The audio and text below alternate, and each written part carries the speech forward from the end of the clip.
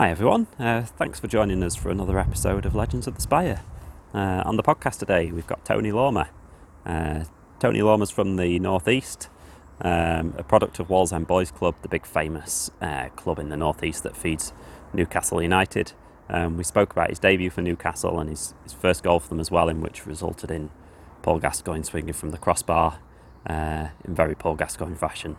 He then had a successful spell at Lincoln, where he scored lots of goals, and we spoke about his time there and the fudge shop halfway up the hill towards the cathedral, the highlight of any trip to Lincoln, and then spoke about his time at Chesterfield, in which he's probably most famous for scoring in the 1995 playoff final against Bury, in which he says that he played rubbish in that match. But it's good speaking about that, and the FA Cup run too, in which he scored in the early rounds in that big famous FA Cup run.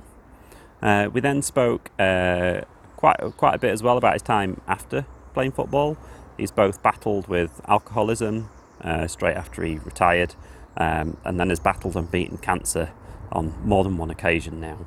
And I will just put a quick warning on before we get on to those chats about his struggles with drink and his battles with cancer, just in case anyone's currently affected by any of those and wants a bit of a warning before it comes on. But yeah, Tony Lormer, he had one of the best goal celebrations I've ever seen. I really loved watching him score, and yeah, absolutely great to talk to. So I hope you enjoy the podcast. Here is Tony Lormer.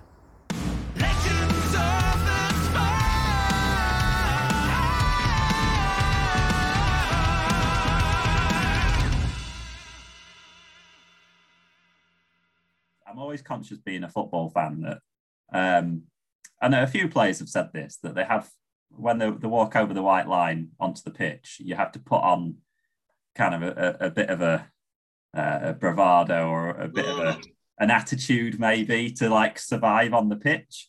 And yet players off the pitch are completely different, aren't they, a lot of the time? Yeah, I know, yeah.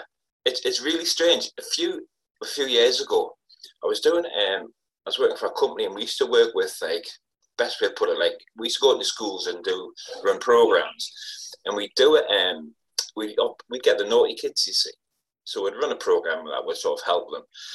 And I listened to a podcast on the way across, and it was Joey Barton. First when it first came out, and he did one with a guy who was a psychologist.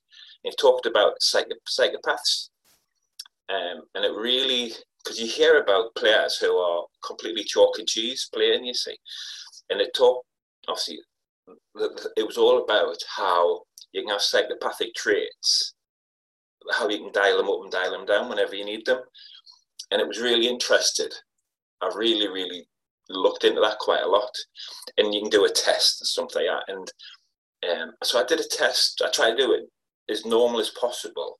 And then I did one, like, my thought process of when I used to play football. And they were a million miles apart. And I was, like, on the high end of like psychopathic traits when I was a footballer, or when, training and stuff like that. So yeah, it's quite interesting. And I think, what was it? It's true. A lot of people say, I think you cross that white line, and there is, a switch. And I was never, I was never a Vinnie Jones or a Justin Fashanu or something like that. It was just a mindset of winning, really.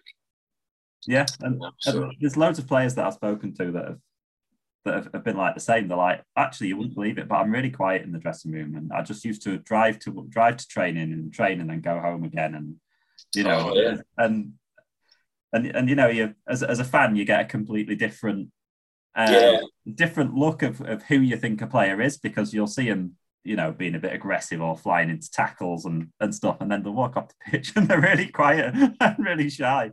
So shall we start at the beginning then? So you're like a product of Wallsend Boys Club, which is like the famous Northeast club, isn't it, where Shearer and Beardsley and all those other great players have started. So that's where you started as well, wasn't it? Yeah, it was my first. I remember being about 6-year-old. I played my first five-a-side match there, and from that, they used to, like, people would watch you play five-a-side and then say, would you like to play for the 11-a-side? So I used to play with my mates, obviously down there quite a lot. And then I just got asked if I wanted to play for the 11-a-side team. And I remember it was under nines. So what was it? So yeah, so I just remember getting into that. And I always remember the first 11-a-side match we had. We played the under 10s, and we got beat about 26-0. You know, so it was that was my first taste of 11-a-side football. But what happened was I was really lucky. At quite a young age, I was really tall. I was tall and gangly, but obviously it gave me an advantage. So at a very young age, I was scoring lots of goals, and in Newcastle they do the schooling difference. So it's like a first school, middle school, and high school. So the middle school, I would have been about 11, and we just had a team, a football team, which for 3 or 4 years we never lost. We lost our very final match before we went to high school.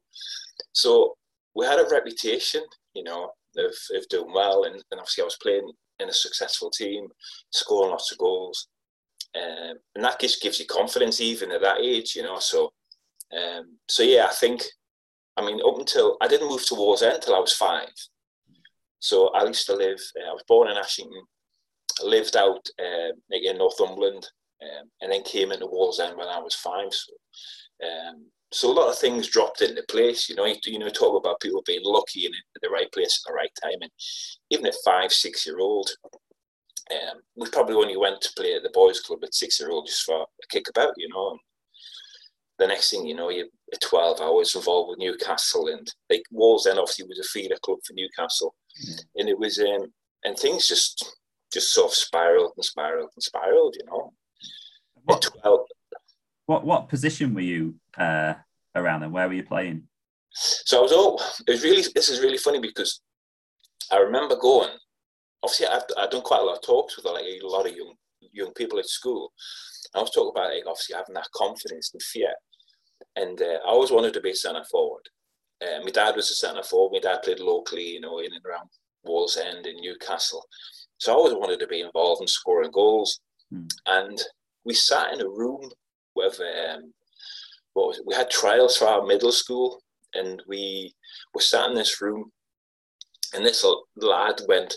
So the PE teacher went around and said, like, what position do you want to play? And this lad said midfield, and nothing was said. And then this lad went, oh, I want to play centre forward. And the teacher went, oh, you want to score all the goals? And then I was next. And he says, where do you want to play? And I went, oh, midfield. Because I was quite shy. I didn't want that attention, you see. And ultimately, I wanted to be a centre forward. So I've literally until I signed for maybe Lincoln in Chesterfield, they played me in midfield ultimately because I was just tall and fit, really, really fit. wasn't particularly good at passing. I think I could just run around and head it and kick it. So what was it? So yeah, I was a centre forward all my life, to be honest. And I couldn't understand why nobody else would want to score goals. So. Yeah, and then you ended up at Newcastle, didn't you? And you, I think, made your debut against, was it Spurs? You made a debut. Oh goodness, yes. Yeah. What do you remember about? Were they always the team that you'd supported? Yeah. So I mean, in Newcastle, I mean, ultimately, Newcastle as a young lad, there's nothing else. You know what I mean? Even nowadays, you know, I mean, the rugby teams as well. I mean, the basketball teams had a lot of success, but you know, you never hear about it. Everybody supports Newcastle and wants to play for them.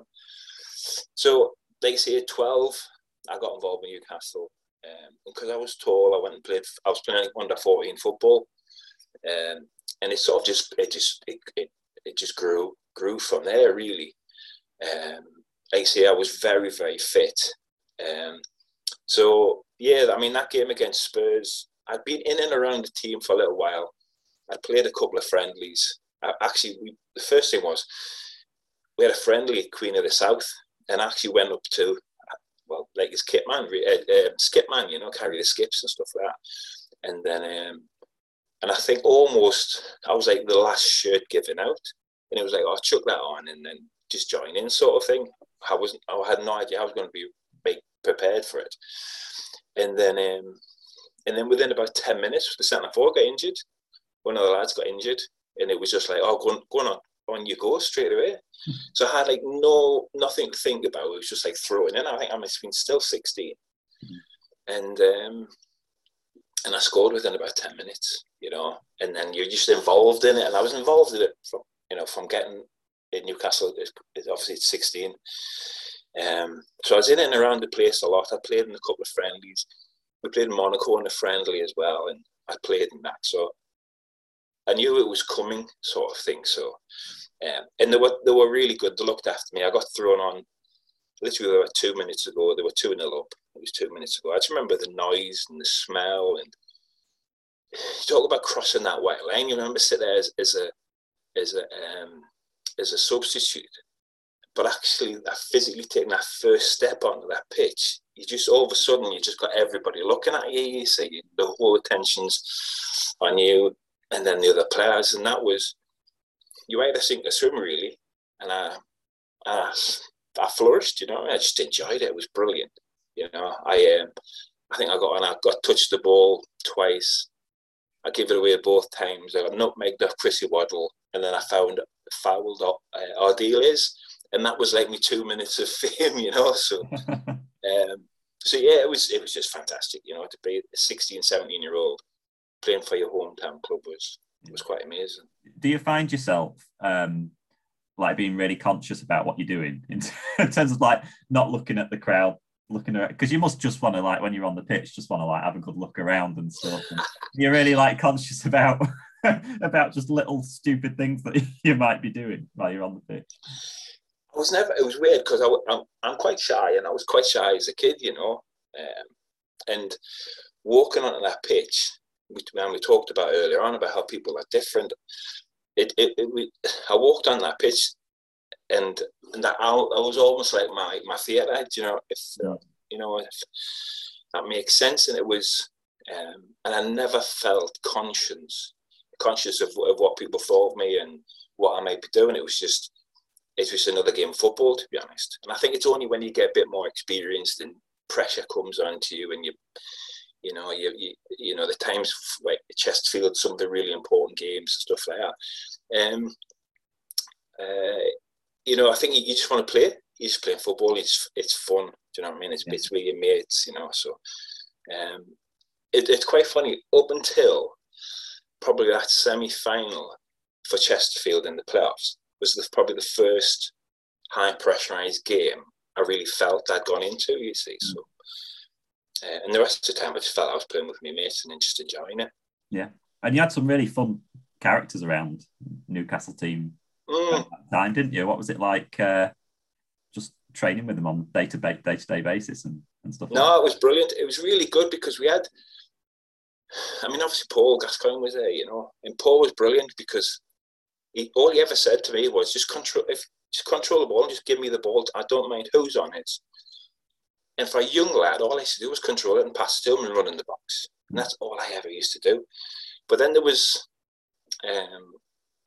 people like, so Glenn Roeder, who unfortunately just passed away, Dave McCreary, Paul Goddard, like old players with masses of experience, but just had such high standards. Dave McCreary had just come back from the World Cup, you know, and they just set standards in training and how they held themselves in and around the club. And I learned a lot off that, really. And your first goal, Oxford, I think it was. That was a proper goal. Just like diving header. Elegant end. Good celebration as well. It's just like a proper goal, that, wasn't it? Well, it's funny because you know how things stick in your mind. I mean, but obviously the back pass gets cut out by Michael O'Neill, and then I just thought, oh, he's going to cross it, you know, because there was a lad on the post, I think, and he crossed it, and literally in my mind was, don't miss it. And I thought to myself, what's the biggest thing, surface I could have to make sure I wasn't going to miss it? So that's why I stuck my head on it, because I thought if I try and volley and I miss it, so the biggest thing I had was my head. So I just stuck my head on it, and obviously it sort of slipped and slided into the back of the net. And by the time I spun around, everybody was in the back of the net. Gaza was swinging on the crossbar and stuff like that, you know. So So yeah, and it just thinks how things go through your mind and you don't forget things. You know? Because ultimately, I should have just tapped it in, but I was petrified of missing that opportunity. Oh no, a diving header every day. And then if we go on a bit, so then you ended up at Lincoln, didn't you? Kind of eventually after a while, and you played kind of nearly as many games as you played for Chesterfield for them, didn't you? And, so how did you end up kind of up in Lincoln? So when I first went to Newcastle, we had a youth team coach called John Pickering, who was brilliant, and I'd worked with John from being like 14, 15, 16-year-old. By the time we got as an apprentice, and I was full-time at Newcastle, he was first team coach, so he really helped and pushed me to get into the first team by training and stuff like that. So I had a really close relationship. Now, the times going through with Newcastle, the William McFaw was the manager who put me in, and within about 18 months he'd got the sack, and then Jim Smith came in, and ultimately the club got relegated. They needed to get out, what would be the championship now. So I was never getting a game, and I got a phone call. John Pickering rang us up and just said, like, "Do you fancy working together again? I'm first team coach at Lincoln." And I just thought, you know, I really trusted John, and I'd really gotten well with him. And we just sat down and had a conversation. He said, "Let's work hard together and come down the league. We'll just play as many games as you can, and we'll just try and get you back, you know, to back up the league." So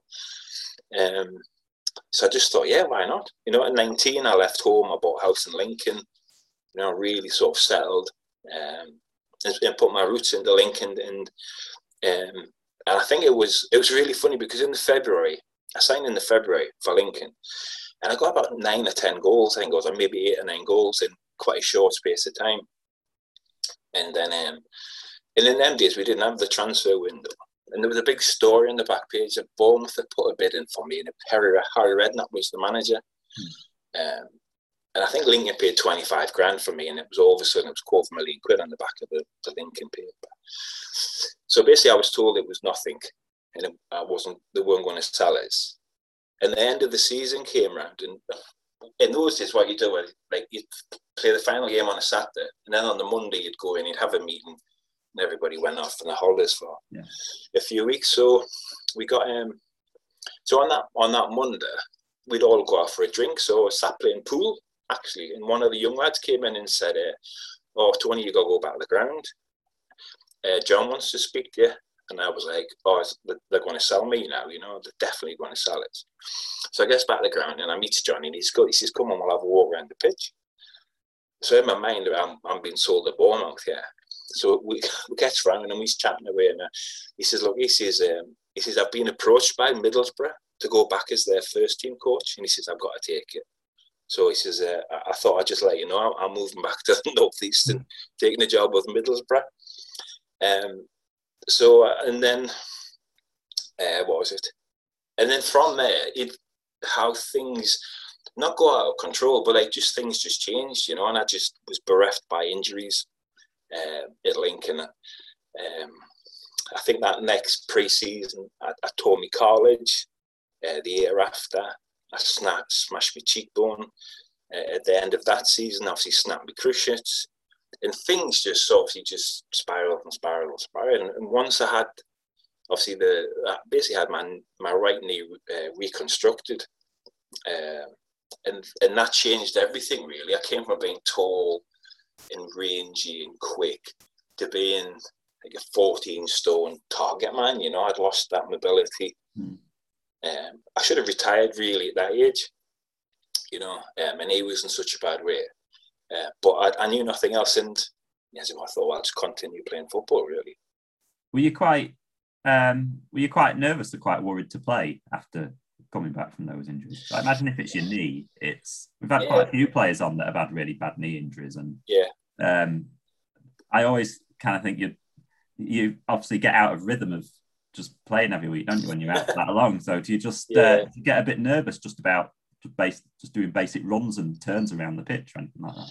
I didn't play for 16 months, and probably the last 4 months was all running and training and So I was fairly confident it was all right. The problem I had was my knee was too. I actually found out my cruciate had been put back in the wrong place. But that was like 10 years later. So my knee was really stable. It was probably too stable or too stiff to a certain extent. So the one thing I knew it wouldn't do would give way. What it would do was it just I couldn't fully bend my leg or straighten it. You see, so I was never really conscious. I was more conscious that I played with a limp for many years. So I was probably more conscious of the limp, than actually giving way again. Yeah, and did you quite enjoy the change in style of how you were playing, or did no, you I hated really? it. Yeah, I hated it because I was. Do you know what I mean? I was probably 12 stone. I was quick, agile, and then you become a big lump. Do you know what I mean? And then you just get teams just smashed up here, and every game's a fight. Do you know what I mean? Because without being awful, and the position you played in, a lot of it was just balls just lumped, like keeper just hoofing it downfield and stuff like that. So, what was it? So every game just became a fight, really. And you enjoyed the battle and stuff like that, and you get hardened to it. But like the actual, I mean, you brought up, the Wall's End, and you brought up in Newcastle and how people play and how systems play. And what was it? Those days soon when you're playing, Division 4 and Division 3 football. Yeah. Tony Lormer got his second. A quick check on the seating. After all, he hadn't scored at all since getting 4 on the final day of last season. And with 5 minutes left, he completed his hat-trick in the softest way imaginable. Clark's cross, off Humphrey's chest, then Lormer's, and Paul Musselwhite might have nightmares all week. Lincoln 4, Scunthorpe 2. And then you ended up at Chesterfield via a kind of a short spell at Peterborough, didn't you? How did that all happen? Well, it was really strange. Lincoln got me fit, paid all that money to get me fit, and then released us. So I was a bit surprised at that. And then actually went on trial to Peterborough, played in a trial match for them. And they had a new manager. And out of, 40 odd people, I was the only person they took on. And then the new manager, it was exactly what I wanted. He wanted to get a lot of people out of the club. So he was upsetting a lot of people by, we used to play two reserve games. We play like on a Tuesday and a Wednesday every week, but it was a lot of that was people like myself who just come into the club and people he wanted rid of.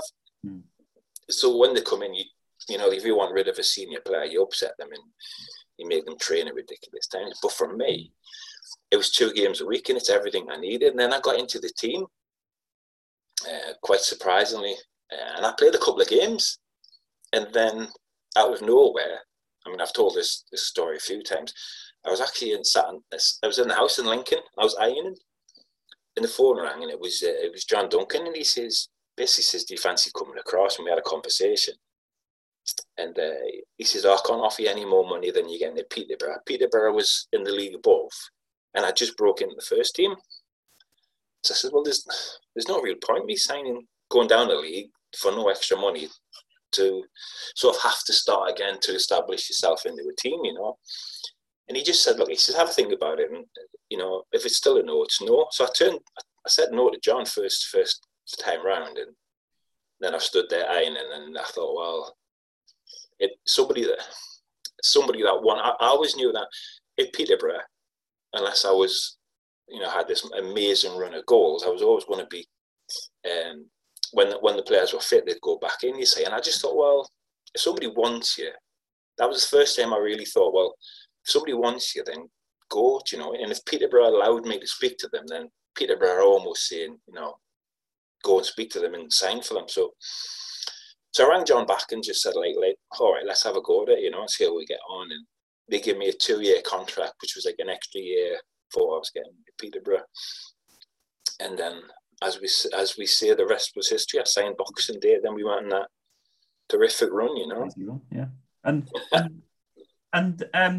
Lincoln's a really nice place. They've got an amazing fudge shop, like on the way up to the castle. Oh yeah, you can't beat that. Yeah. So, was it like? Did you have to leave Lincoln and uproot, No. or did you stay? I stayed in Lincoln for 12 years. So all the so I was quite lucky. So like Peterborough, Chesterfield. I used to commute. It was only an hour or so. Preston was a little bit different. I sort of rented a house in Preston and rented the house out in Lincoln, but then moved back, and then obviously Mansfield and then Hartlepool. Sort of, we sort of had a base as Lincoln, so we just stayed there and and just commuted, to be honest, because in them days, house was different. You could actually move to town in each club you moved to, but we were settled at the time. The family was settled in Lincoln, so there was no point in changing it really. Yeah, lovely place for a day out, isn't it? If anyone's it's brilliant. A day out this summer. Oh yeah, well, funny enough, what was it last weekend? We went to the beach with the kids, so went to Skeg, so drove through Lincoln, and so yeah, there's a lot of nice memories in Lincoln. I had a really good, a good time in Lincoln. Yeah. Okay, so back to football. Well, I was going to talk about. But yeah, it is a good fudge shop. Yeah, it is a good fudge shop. I want fudge now. Right, so yeah, then you come into the Chesterfield team, and like you said, went on that amazing 21-game unbeaten run. What was the dressing room like? First day going in, what were the characters like in there? Was it an easy one to settle into? Yeah, it was fairly easy because obviously I played against Sheffield many times. The big characters at the time, obviously Nicky Law, Sean Dyche. Do you know what I mean? He was really loud. He was the life and soul of the party. But there was a lot of, Big Andy was very calm, and Jamie was calm. So I don't know. It was really strange. Everyone talks about obviously the run and the goals I scored, but I don't think I scored for my first 5 games. And I always remember how things happen. We played Fulham away, and I think we drew 0-0. And I came off the pitch, and I got a phone call that my daughter hadn't been very well. She was in hospital. So Laurie Madden gave me a lift home, so I could get my car and get back to Lincoln as quickly as I could. So obviously in that car we were chatting away. So I've gone 5 games without scoring a goal and stuff like that. And I always remember the conversation. Laurie says, "So what goals do you? What's your type of goal?" And I was thinking, "Hang on, yeah. There's a double-edged sword here, And it was really because he was a senior player, and I'm sure he had. He had a lot of, I think John probably lent on him quite a lot for a bit of advice and that. And I just thought, just how things click, and I just thought, I better get me backside into gear here, And we just had a conversation about it. And then from then, I think I probably went on a run of probably, again, 8 or 9 goals in about 10 or 15 games, So, but the dressing room was fine. It was dead friendly. It was really strange because it was people who had been at other clubs that played in their reserve teams. So Robbo I think was playing at the time at Huddersfield's reserves. Tom Curtis was at university, so he was part-time. David Moss had a job, so he'd come in between work and stuff like that. So it was quite different. At Peterborough, we used to train at Thomas Cook, had training grounds, and literally as far as you could say was football, rugby pitches, hockey pitches, immaculate. And my first training session was at Langer Lane. And I remember stood on the halfway line, and I was higher than the goal at the bottom, And we had a white ball and a ball with paint peeling off, and then we had this orange ball, and I was just you just think, oh, what on earth have I landed myself in here, But the lads were brilliant, and I think, I met with Nicky Law just before lockdown last year, and we were saying if it wasn't for the lads, because training wasn't brilliant, we didn't have any facilities, but if it wasn't for the lads, the team would have crumbled, And when I talk about that, John and Kevin were in that, that hub, do you know what I mean? And we were just such a close knit. The training was awful. We hated it, but we were just structured. We were just well organised. And we had Kev Davies as an outlet, which we just used for probably the best part of 2 years, and nobody really cottoned on to it, so. And 2 minutes after half-time, Tony Lormer made it 2-0 with a brilliant 25-yarder. The ball didn't touch the ground. The celebration did.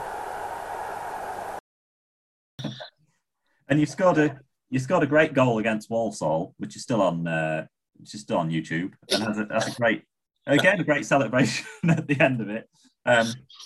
But which might be your favourite goals that kind of season during that run? Well, obviously and there's games of importance, really. I always remember, I think we played Darlington away. I think we won 1-0 at Darlington away, and I'm sure it must have been Easter weekend, so I'm sure it was a Monday afternoon. And I think it was like a clearance. And I remember it was just this fight ball with the centre half and goalkeeper, and the three of us came together at the edge of the box. And I just remember getting my big toe on it. And it went in, it dribbled in. Now, in the scheme of things, it's a forgettable goal, but at that time it kept us on the run. It kept us in the pack, and it was such an important game and an important goal. Obviously, the goal at Walsall, we were chasing Walsall to get in the third. The story behind, and this is a true story, is the Walsall goal. Well, in fact, funny enough, we travelled down in the morning of the game of Walsall, and I always remember there was about 4 or 5 of us all had flu, and we were like a patched up team, to be honest. And then so the goal against Walsall, obviously John Howard came in. I think he only came in the week before. He was playing couldn't get a game for Rotherham's reserves, and all of a sudden he was. I think he gets the first goal. No, he got the third goal, but my goal came in and I miscontrolled it, and it was like a muddy, bobbly pitch, and I went to control it. It went over my foot. So obviously, it wrong-footed their defender, and I used to never shoot from that range, and it was just one of their moments. I just thought, I'm hitting this. I think I was frustrated by miscontrolling, and I thought I wellied it really, and then the celebration, it was dead funny because again, when you remember things, I remember sliding on my tummy, and then I remember thinking, there was a concrete like edge to the end of the pitch, and I just thought, oh my God, I'm not stopping. I just see myself heading for this concrete thing, and eventually I just stopped in time. But it was such a big game for us, really. We put everything into it. There was a little bit of needle between us and Walsall and stuff like that. So, and then that must have been like from the first game early in the season. But so yeah, that's how that goal came about. Yeah, and then it didn't lose until Carlisle, which is kind of funny, really, because it ended up being David Reeves who kind of came when you went, and he scored the goals in that match, didn't he? Well, it was a funny night all round, because I don't even remember, I missed a penalty, and so yeah, obviously we knew Reeves. Carlisle were flying. I think Carlisle were top. They won the league, and Reeves has got a lot of goals. So by this time, we needed to win. I think we needed to win to give us a chance going in the last game of the season to Pip Walsall, and then so I got brought down for the penalty with about 10 minutes to go, and I remember falling on the ball and picking it up. Now, the week before, I'd scored a penalty. So I picked it up and walked to the spot. And Nicky Lowe came up to us and said, oh, I'll take it. And I was like, and I remember saying to him, oh, no, I'll be fine. And I thought, well, why is the centre-half wanting to take a penalty, So he just said, all right, yeah, fine, you take it, So I remember taking it and obviously missed it. Or the keeper saved it. And I went out for a corner. And even before the corner was taken, I was subbed. John took me off, and I sat next to him, and he just said saying, "You don't take penalties. You won't be taking any more penalties now." And I'm standing there forward, and I went, "Oh, fair enough." And what I didn't realise was Nicky took penalties for like the last 5 years. Never missed one. I never missed one in his life. And what had happened was the week before, Nicky was injured. Nicky had been saved for that game, you see, or the Saturday before. So I never realised the penalties, and then obviously, so at the end of the game, we were devastated, really, because we knew a chance of going straight up, we'd lost. So that was a Tuesday night. We came in on the Thursday, and we trained. And John sat me down and just said, like, look, Nicky takes penalties. You know, he always has done. I says, I never knew nothing about it. You know, and John says, well, look, I don't want you taking any more penalties. So I went, well, fair enough. So then Saturday comes around. We had Colchester at home. So we knew we were in the playoffs. Bit of a dead rubber to a certain extent. 3 minutes in the game, big man gets brought down for a penalty. So Nicky wasn't playing because obviously he was being saved for the Mansfield match. At the time it was the playoffs, so we thought it was going to be Mansfield. And I didn't even look at John. I just picked the ball up and thought, I've got to take it. It's sort of like redemption, you know. I mean, if I never take this penalty, then I'll worry about the rest of my life. And I ran up and just smashed as hard as I possibly could. And I even miskicked it. It goes straight in the bottom corner. It looks a great penalty. But it was actually a missed kick. And funnily enough, I took penalties after that for Chesterfield, after you know, if Nicky wasn't about. And all the other clubs I played at. And that night at Carlisle was the only penalty I missed in 16 years. Did John Duncan say anything after you'd scored that penalty or not? At Colchester? Yeah. No, he never said that. He didn't substitute me. I didn't look over. I just ran back the half time, the halfway line with my back to him. I wouldn't look across. And he never said anything. And I think he was a centre forward, you know, and I think he just knows as a centre forward, you want to score goals and you want to be involved in games. Like I spoke even when I was a kid, you know. Mm. And he probably knew it was redemption, you know, just to clear, you know, any thoughts. Because, you know, I you know, in the rest of my life, I was going to take a penalty, but, you know, so yeah, it was just something to get out of my head and stuff like that. And then obviously that leads us into the Mansfield match. Yeah, and then losing the Carlisle game in hindsight was a good thing to do. Well, it's funny. I say I've done a couple of talks with dinners with the club, you know, and I've sort of said, you know, missing that penalty was probably from my personal point of view, you know. I mean, because everybody, bar the FA Cup semi-final games, everyone will talk about the Wembley goal, you know, on the Wembley day, the goal against Mansfield. So yeah, from a personal point of view, it was the best ending that could have happened, really, because, you know, missing the penalty at Carlisle and then we didn't get promoted would have been, you know, I would have had egg in my face for quite a long time after that. Yeah. And I read somewhere where you said that the playoff final game was probably the worst game you ever played. Honestly, yeah, it was awful. I remember. So what we did was, obviously, we get through. And John Duncan was meticulous in how he wanted to do things, you know. So he said, right, this is what we're going to do. We either, if we stay overnight, we stay for 2 nights, or we go down the morning of the game. And he had this theory, which I think a lot of people do now, is one night in a hotel doesn't do you any good, really. So he either said, we'll go down for a couple of days, or we'll go the morning of the match, you know. So obviously the senior players had said, we'll go down for 2 days. And then and we went the day before, we went to Wembley to have a look around, so we were in starstruck and stuff like that. So we prepped for it unbelievably well, and then we started off, and Bury were brilliant. Do you know what I mean? The first 20-25 minutes, and I couldn't get hold of the ball. Every time it came up, it kept coming back. And I remember we had a corner or a free kick, and Nicky coming up for the corner, I think it was. And he went, is there any chance you can just keep hold of the ball for 5 minutes? He says, I mean, they were peppering us. And then and I just tried, and every time it either bounced off us or I lost the header.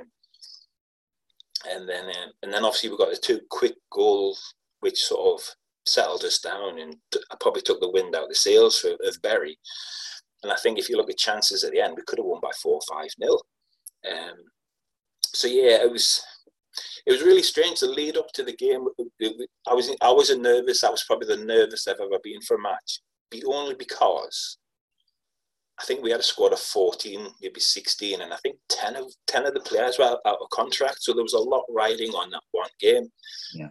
And then you've got things like playing at Wembley. You know, ultimately, it's a game you've got to win. Careers and livelihoods are on the line, you know. And I enjoyed the final whistle. I've seen something that day. I played probably the best part of 75, 80 minutes. And honestly, I just remember being awful, you know. And I just thought, I was just fortunate. Even the goal itself, do you know what I mean? It wasn't a great strike, but it was a half volley with my left foot. It could have gone anywhere. Robbo could have been offside, and there was lots and lots of things around it. And ultimately, the gods were looking down on me that day. Yeah. 9 months' work depends on 90 minutes against Bury in the third division playoff final.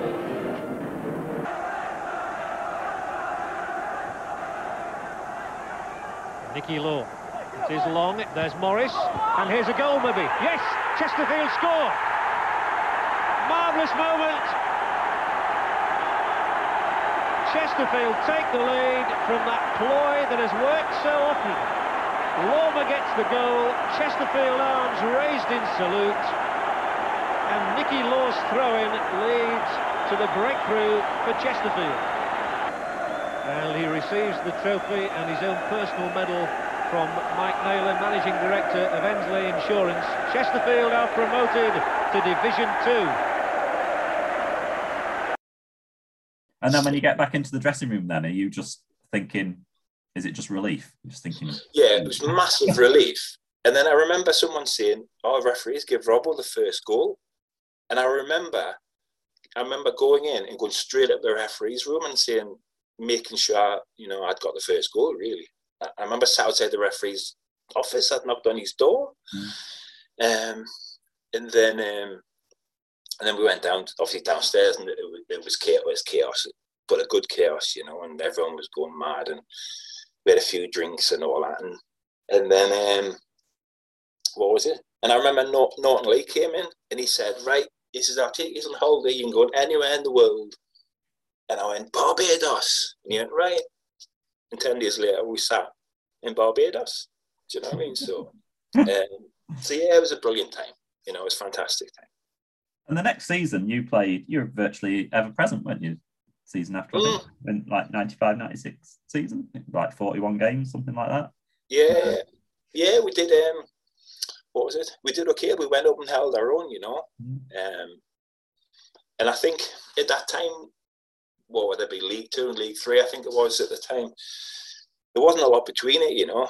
I think the top 2 or 3 teams spent a lot of money, and everybody else was much of a muchness, and we didn't have a big budget.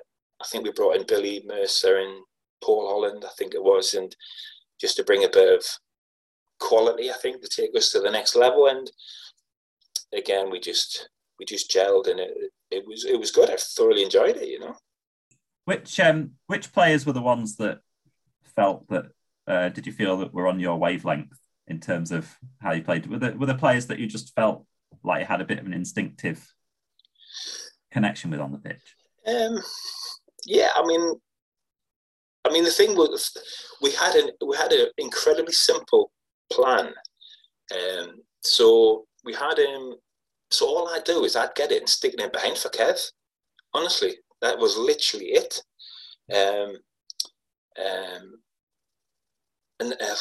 So yeah, I got on really well with Kev. In fact, I got on well with everybody, to be honest. There was nobody in the squad that I can't remember not getting on with. They might think differently. I seemed to get on it with everybody. What was it?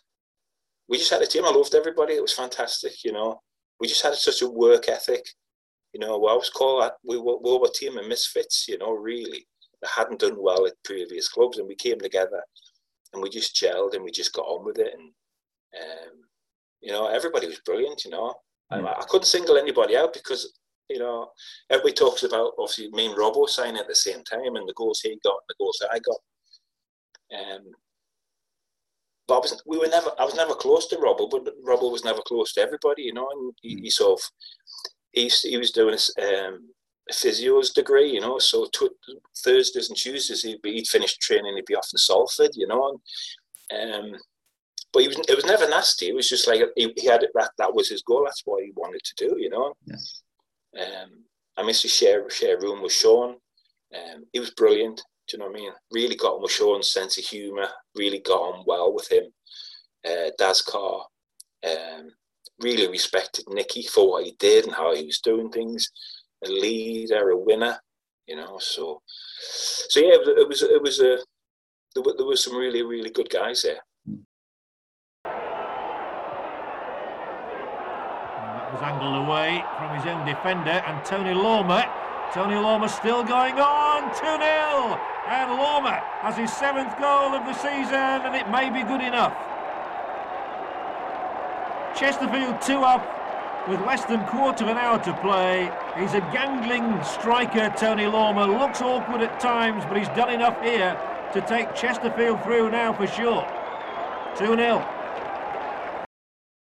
And then, if we go on to the FA Cup run, you scored in one of the early rounds, didn't you? Was it Scarborough, I think? I think that was the game we won 2-0. So I played the first 3 rounds, and then I just started picking up a couple of injuries, really. I was injured and then came back for the Bury match, the big brawl. We finished with 9 men, and it was dead funny at the end of the game. John came in, he said, I thought I looked tired, and would I play for the reserves during the week? And I went, well, you're the gaffer. If you want me to play, I'll play, you know. But we played 20 minutes with 9 men, you know. So I played, it was definitely played against Doncaster reserves, and I scored 2 goals in the first 20, 30 minutes. Absolutely flying, you know, you're full of confidence. And then and I went in for a challenge and jumped over the tackle. And as I landed, my ankle went underneath us. And the pain was horrific. But so I'd obviously done the ligaments in my ankle. And then you see, I think the Forest game was coming up, I think, you know, and I was like, I can't remember what it was now. I was sub for Forest. But whatever it was, I just knew that, you know, I was going to be out for a while. And I remember seeing a surgeon, and he basically said you would have been better breaking your ankle than actually doing what he did to your ligaments, you know. So I knew it was pretty bad and stuff like that. And then I was dipping in and out of the team, and I remember training. We trained in Manchester. I think we trained at Man U's old training ground before the semi-final. And I remember limping, and I thought, well, I may get stuck on the bench, you know. And John named the team and the subs the day before, and I wasn't in them. And he was really good and gracious. He came over and had a chat with us. And John made some decisions which you looked at and would think, why has he done that, you know? But they always worked, you know. Yeah. And he says to us, he says, I'm putting Daz Carr on the bench. He said, if it gets late on, I can chuck Daz on up front. He's more aggressive than you. And that's the only reason, and obviously you're not fully fit. So I was gutted, but obviously I could understand it. Was it an enjoyable game to watch? Oh, I loved every minute of it. As a fan, as a football fan, what John did really well, the disappointment of not being substituted the day before, you got that out of your system. So you walk up, and we're a team, you know what I mean? We're a squad. You do things together. And I looked at my moment was Wembley. Do you know what I mean? That was my moment, you know. And it was, you know, somebody else's turn, you know, and I just thought, well, be a man, be gracious, you know what I mean? The team.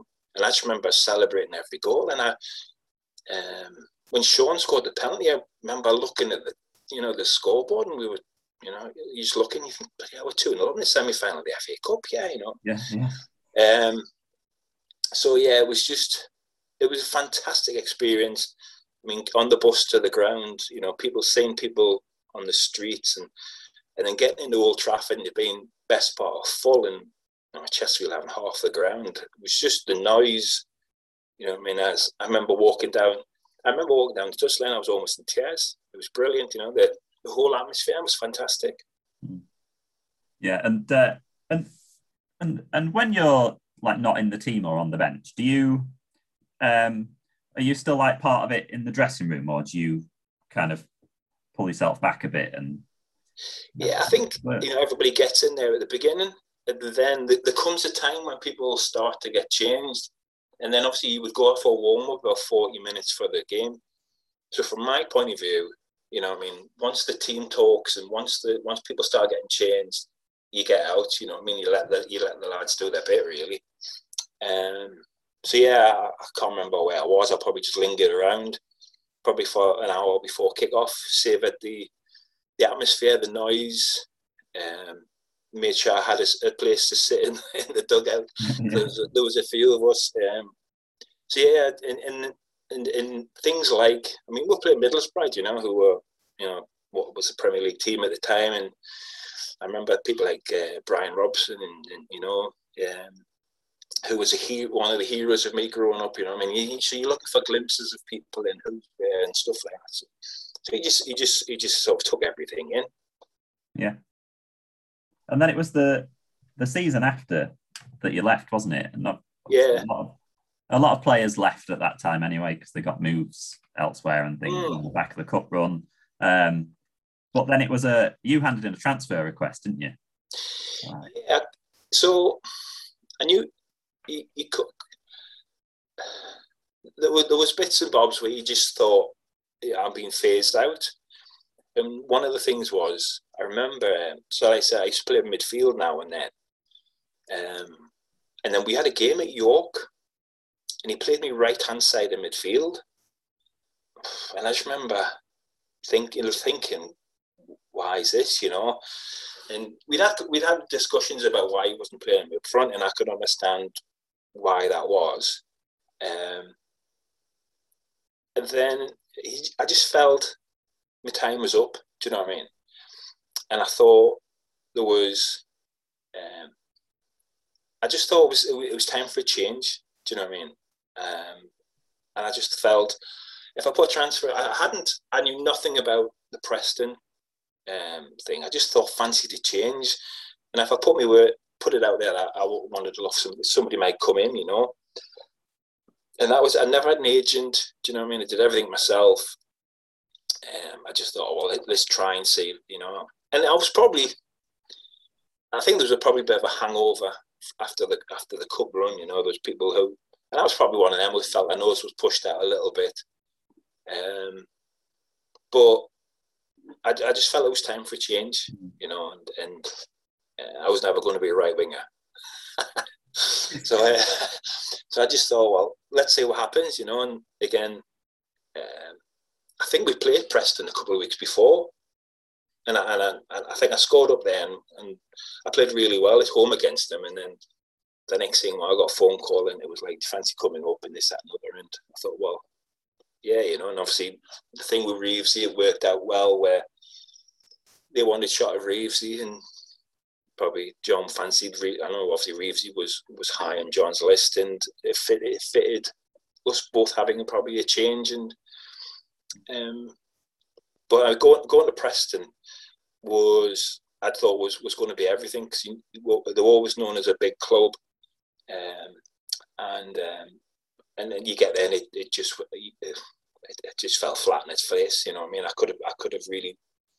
I think the first 2 weeks was good. The euphoria of me and your debut, I scored a couple of goals at Southend, and then after that, I was just a massive downhill experience, you know. And I never settled in the city or the town. What was it? It was really strange. There was a massive divide in the club. Half the team lived in Manchester, half the other team lived in Preston, and they didn't really get on. And so yeah, and then sort of the manager that signed me, he got the sack. But David Moyes was like a coach and a player. and there was lots going on. It was really strange. The manager accused David of getting him the sack, and we played at Grimsby once, and there was a massive fight in the tunnel, and it was all the players, the manager, the coaching staff. It was all Preston players and staff fighting with each other. Usually it's with the opposition, and it was just like everything just built up, and it just went bang. Yeah, and then I suppose you kind of went to a few clubs, didn't you? Probably Mansfield was probably where you had your most games, was it, after Chesterfield? Yeah, it was, yeah. And it was weird because I bumped into their manager, might have been at a game, and he said something about, would you fancy coming down and this, that, and other? And he was like, we can't afford your wages, but we can afford this, that, and other. And we still had the house in Lincoln, and I said, well, I can afford to move back, and I just, if you want, I'll come back and play, sort of thing. And that's how that happened, really. So I had 2 full seasons at Mansfield, and then the third pre-season, we had a final pre-season match at Notts County. So I drove back from Notts County's ground to where I lived in Lincoln, and I got back to Lincoln, and my wife at the time, she said, Billy Dearden's rang, can you ring him back? And I says, yeah, I'll give him a ring. And so I rang him up in that conversation, and he went, just let you know, Chairman sold you. And I went, all right. He says, Hartlepool put a bid in, so he's accepted it. So this was like Saturday night. And then, so Hartlepool rang us and just said, like, do you want to come for Sunday night? We'll have a meeting Monday morning and see what you want to do.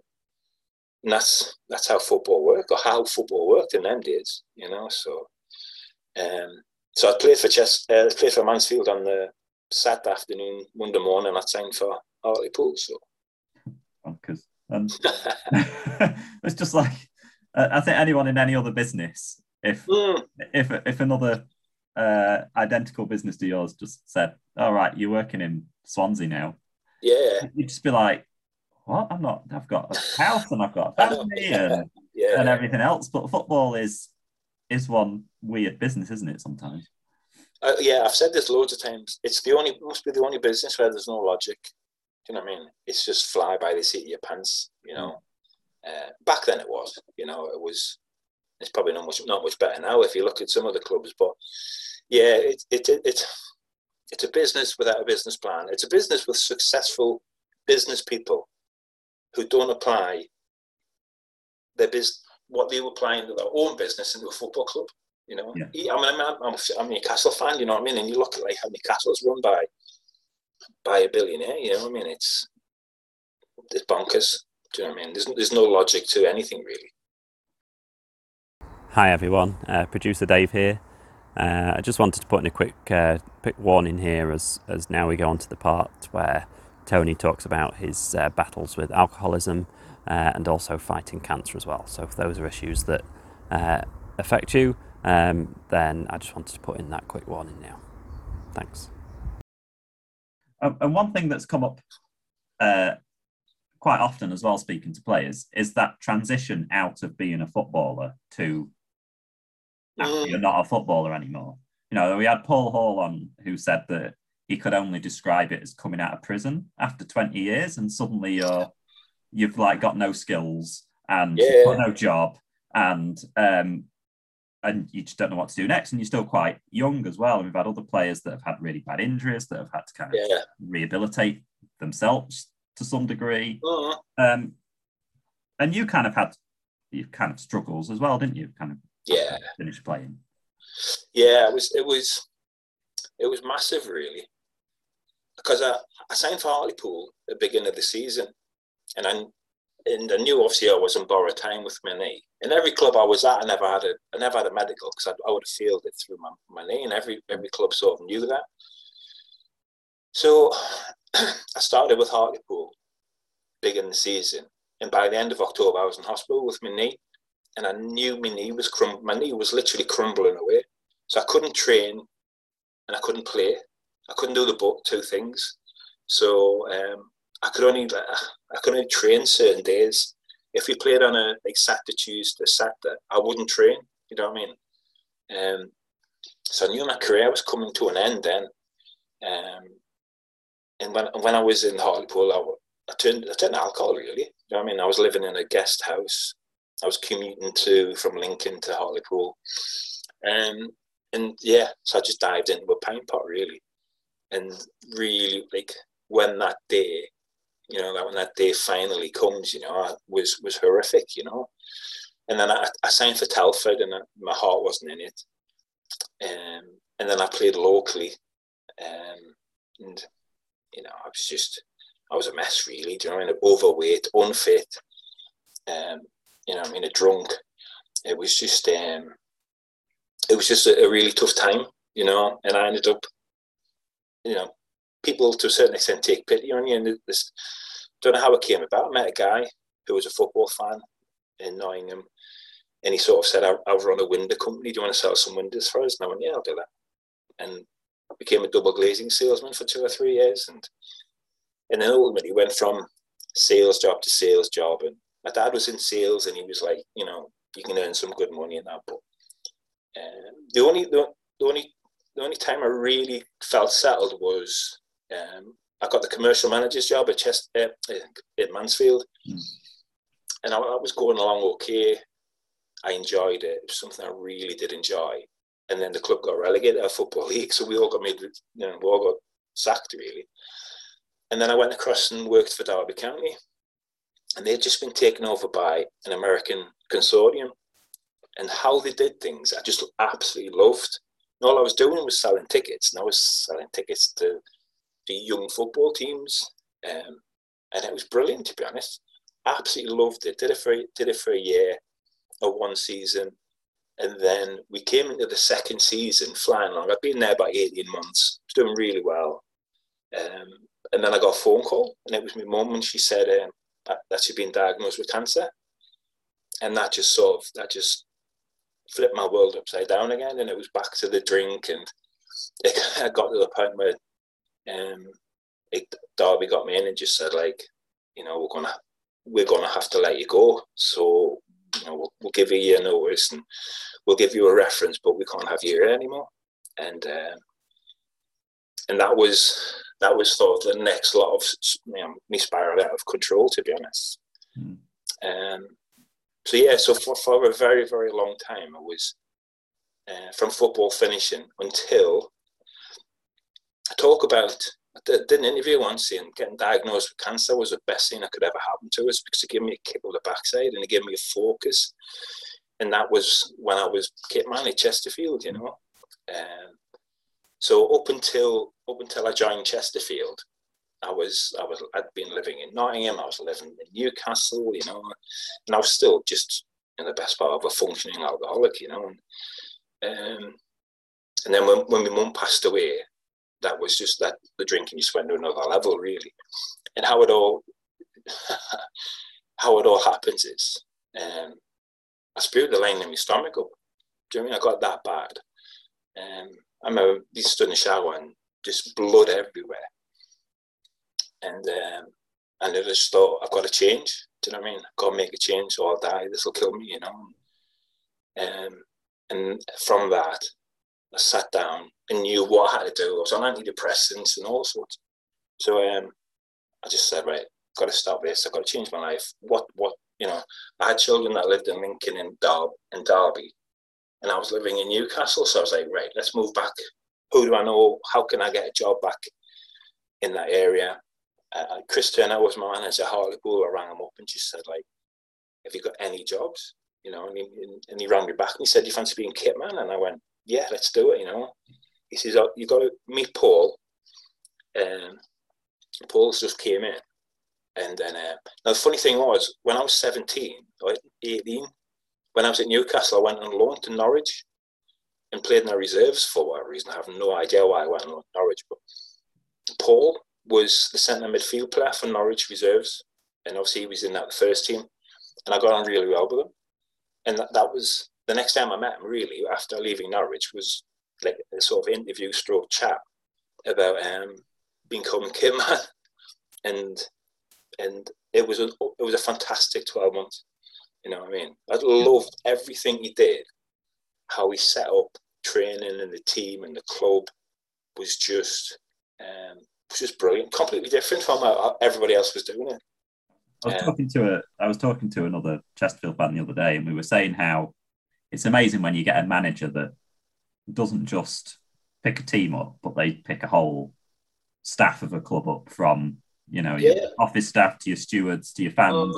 When you get the right man in, it kind of picks everyone up, doesn't it? And Cook was a perfect example of that. Yeah. Honestly, he was. He involved everybody. I remember we used to have team meetings on a Monday morning, and all staff would be in it. And I always remember we played Mansfield in what's now the AFL Trophy, and we had Mansfield away, and we had a meeting just before we went. And he said he was like, he didn't know whether to play. Hurdy right back or in centre half. Do you know what I mean? And then there was another lad. He was like, "Who's the centre half?" He said, "I wasn't sure what to do." He asked me opinion. Do you know what I mean? And he says, "What do you think? What do you think?" And I said, "Well, what about it?" And ultimately, he didn't listen to it. He did, but he had that. Do you know what I mean? He involved everybody in the decisions, and he gave everybody a voice. And I know you go on about it. And Paul had one or two things, off the field, which didn't help. But I mean, as around football in the club, he was just brilliant. Do you know what I mean? Absolutely brilliant. And that 12 months was probably the most enjoyable job I've had. And I mean, when I said I would take the job, I was on 12 grand a year. I was probably, what was that, about in my early 40s, and I was on 12 grand a year. And it was just what I needed at the time. Yeah. Do you know what I mean? I just needed something to do. I used to go in for 7 o'clock in the morning, and I would leave at 5, 6 o'clock at night. So I could just focus on that job, and even it was really strange because even in the early parts of that, like the pre-season stuff, I was still drinking ridiculous, and it wasn't until I found that lump, like in the August, I found a lump on my neck, and that sort of just changed everything, And it was from the August, I finally got diagnosed in the December, and that just sort of changed everything. Do you know what I mean? I never realised how serious it was or could have been. You see. Yeah, and you've been really brilliant and really honest in like the blogs that you've done and the interviews that you've done before, because you've had you've kind of beaten cancer a few times, haven't you? Yeah.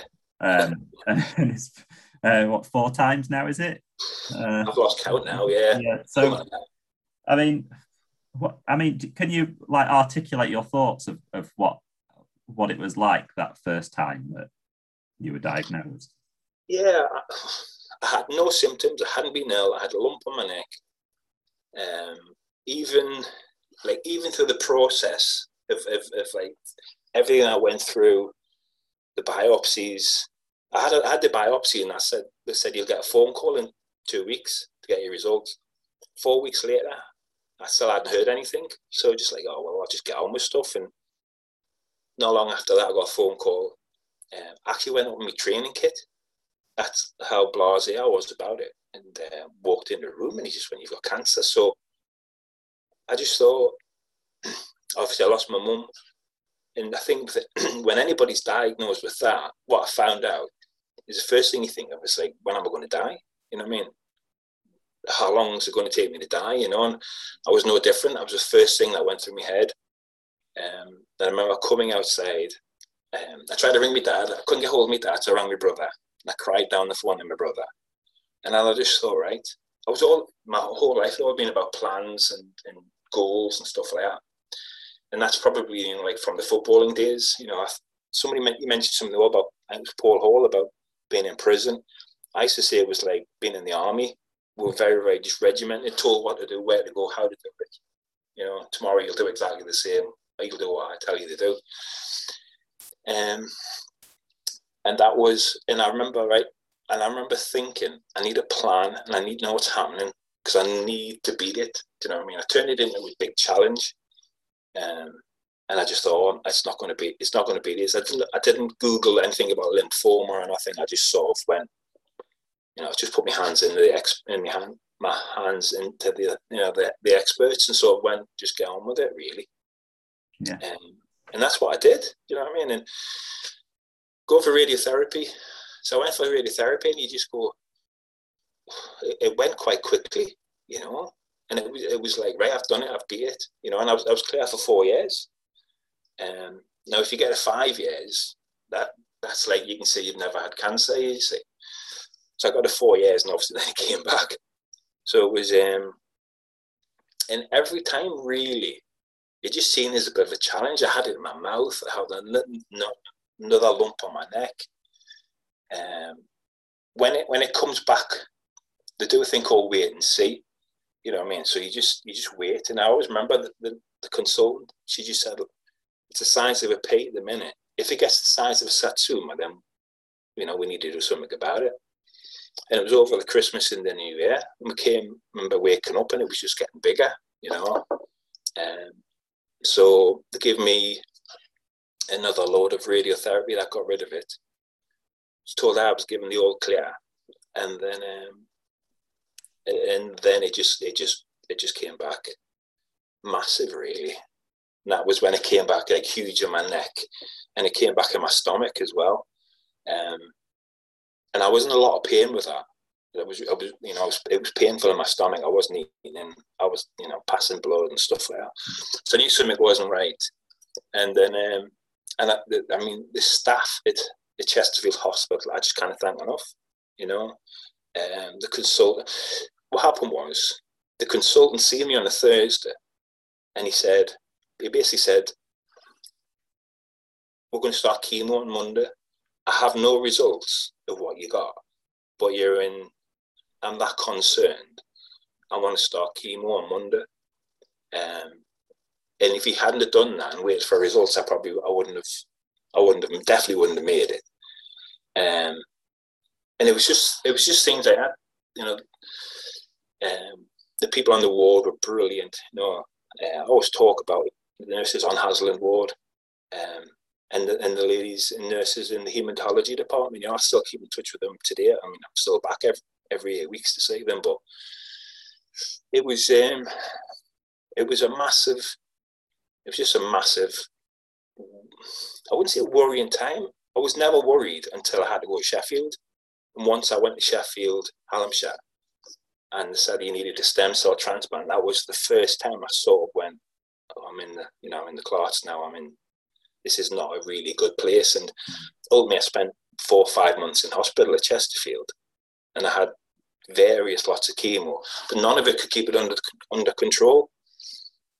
And it was very much, when I went to Sheffield, it was like, oh God, this is quite serious now. So, and it was quite funny. I was speaking to a nurse the other day. I went in for my 8-week jab, and we're talking about stem cell transplants.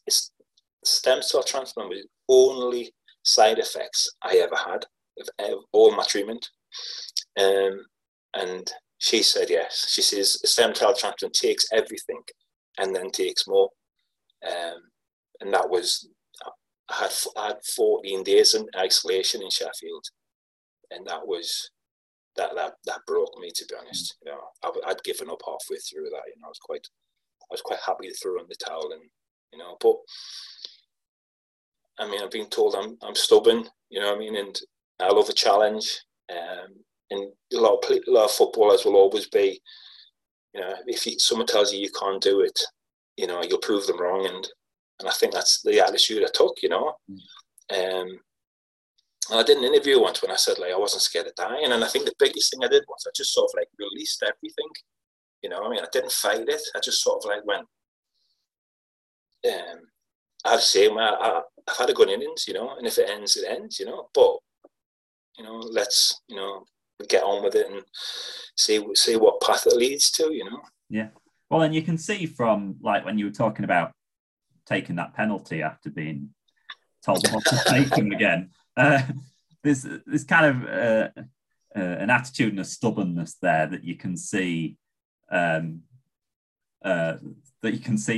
your writing and your blogs and your interviews that you've done recently. And how do you kind of keep positive or keep going when you keep getting setbacks and things like that? Was Was there a way or a method that you had in just keeping positive?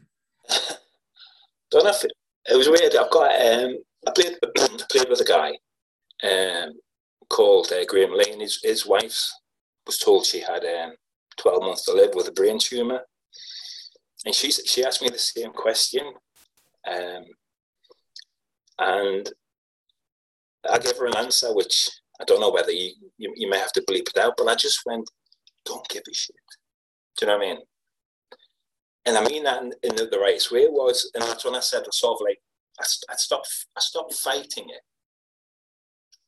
I allowed the process to. I fought to, to do everything I was asked of us. But I didn't fight the system or the process. You know what I mean? If I was told I had to go here, I have to do it, I'd do it. Do you know what I mean? And sort of I'm not spiritual at all. Do you know what I mean?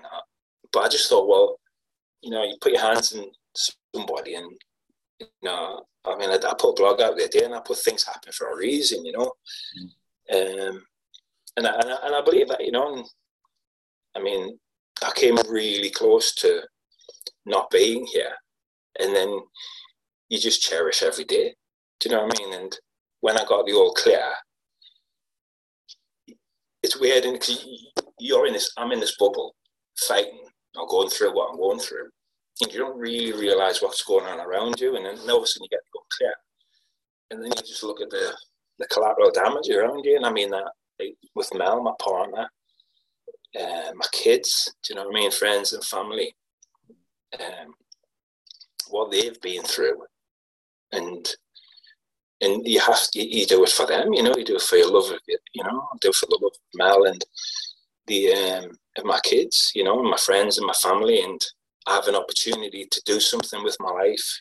That's why I started Brightside. I found there was a gap in the market where I felt there wasn't support to a certain extent, and that I set that up.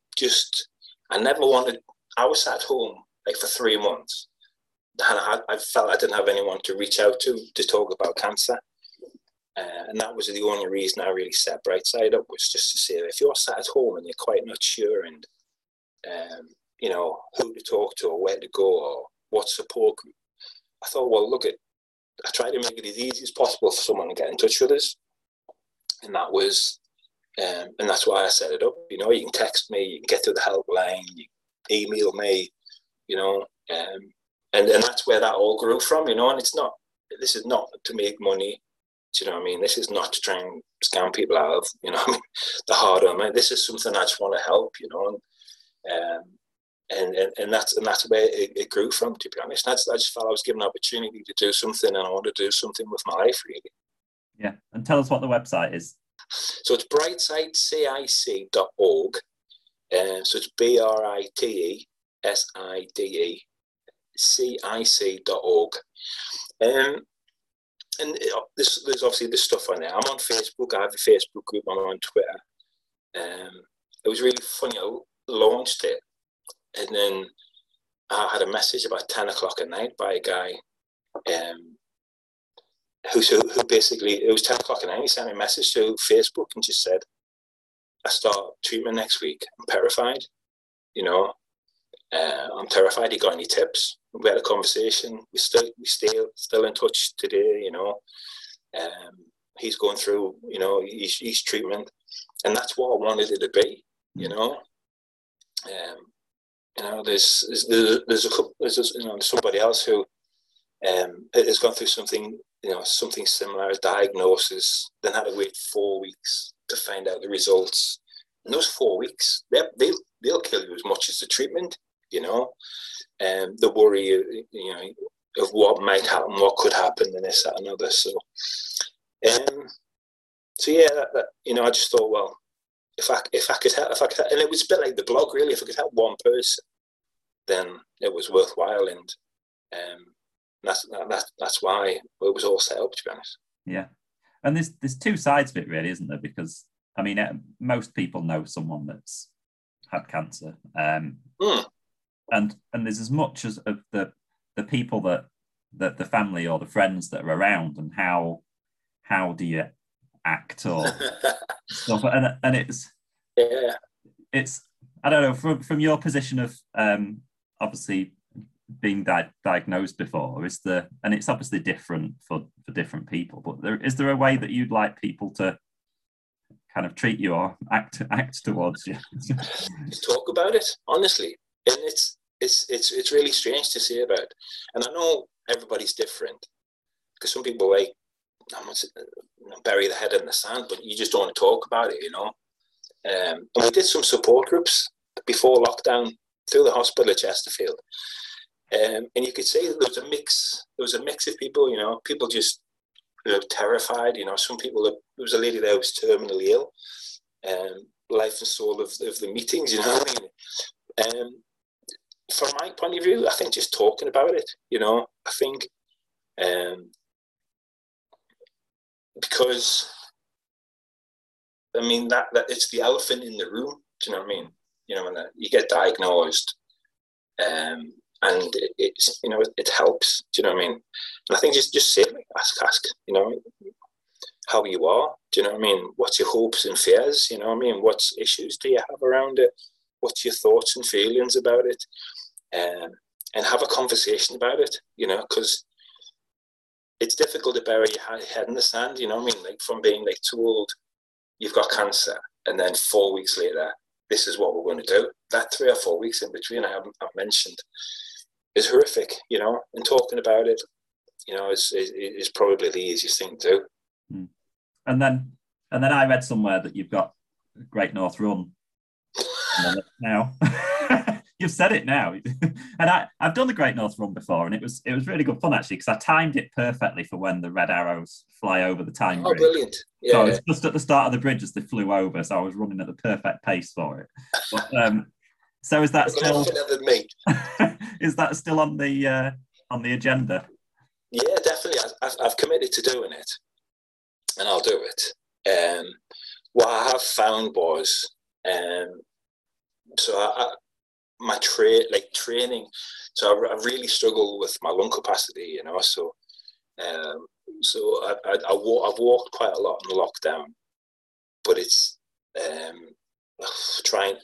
I'm hoping that when the gyms come past, I can slowly build that back up. I have to say it looks a massive challenge at the minute, but if you look at the past, then I've had massive challenges and got through it,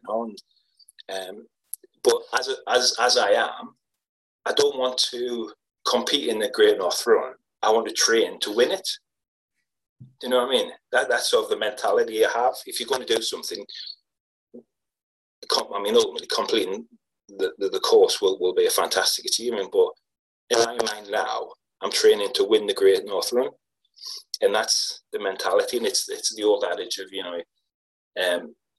I may get this wrong, but it was shoot for the stars and all that, and you don't quite get there. If I shoot for mediocrity, then it'll be a drag. You know what I mean? So I'm trying to get under 2 hours at the minute.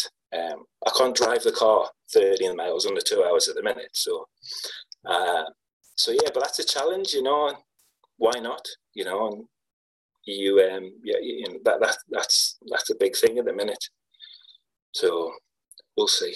Well, I'll look forward to Steve Cram commentating on you and Mo Farah head to head down that finishing straight. He'd be like, who's the fat bloke next to Mo Farah?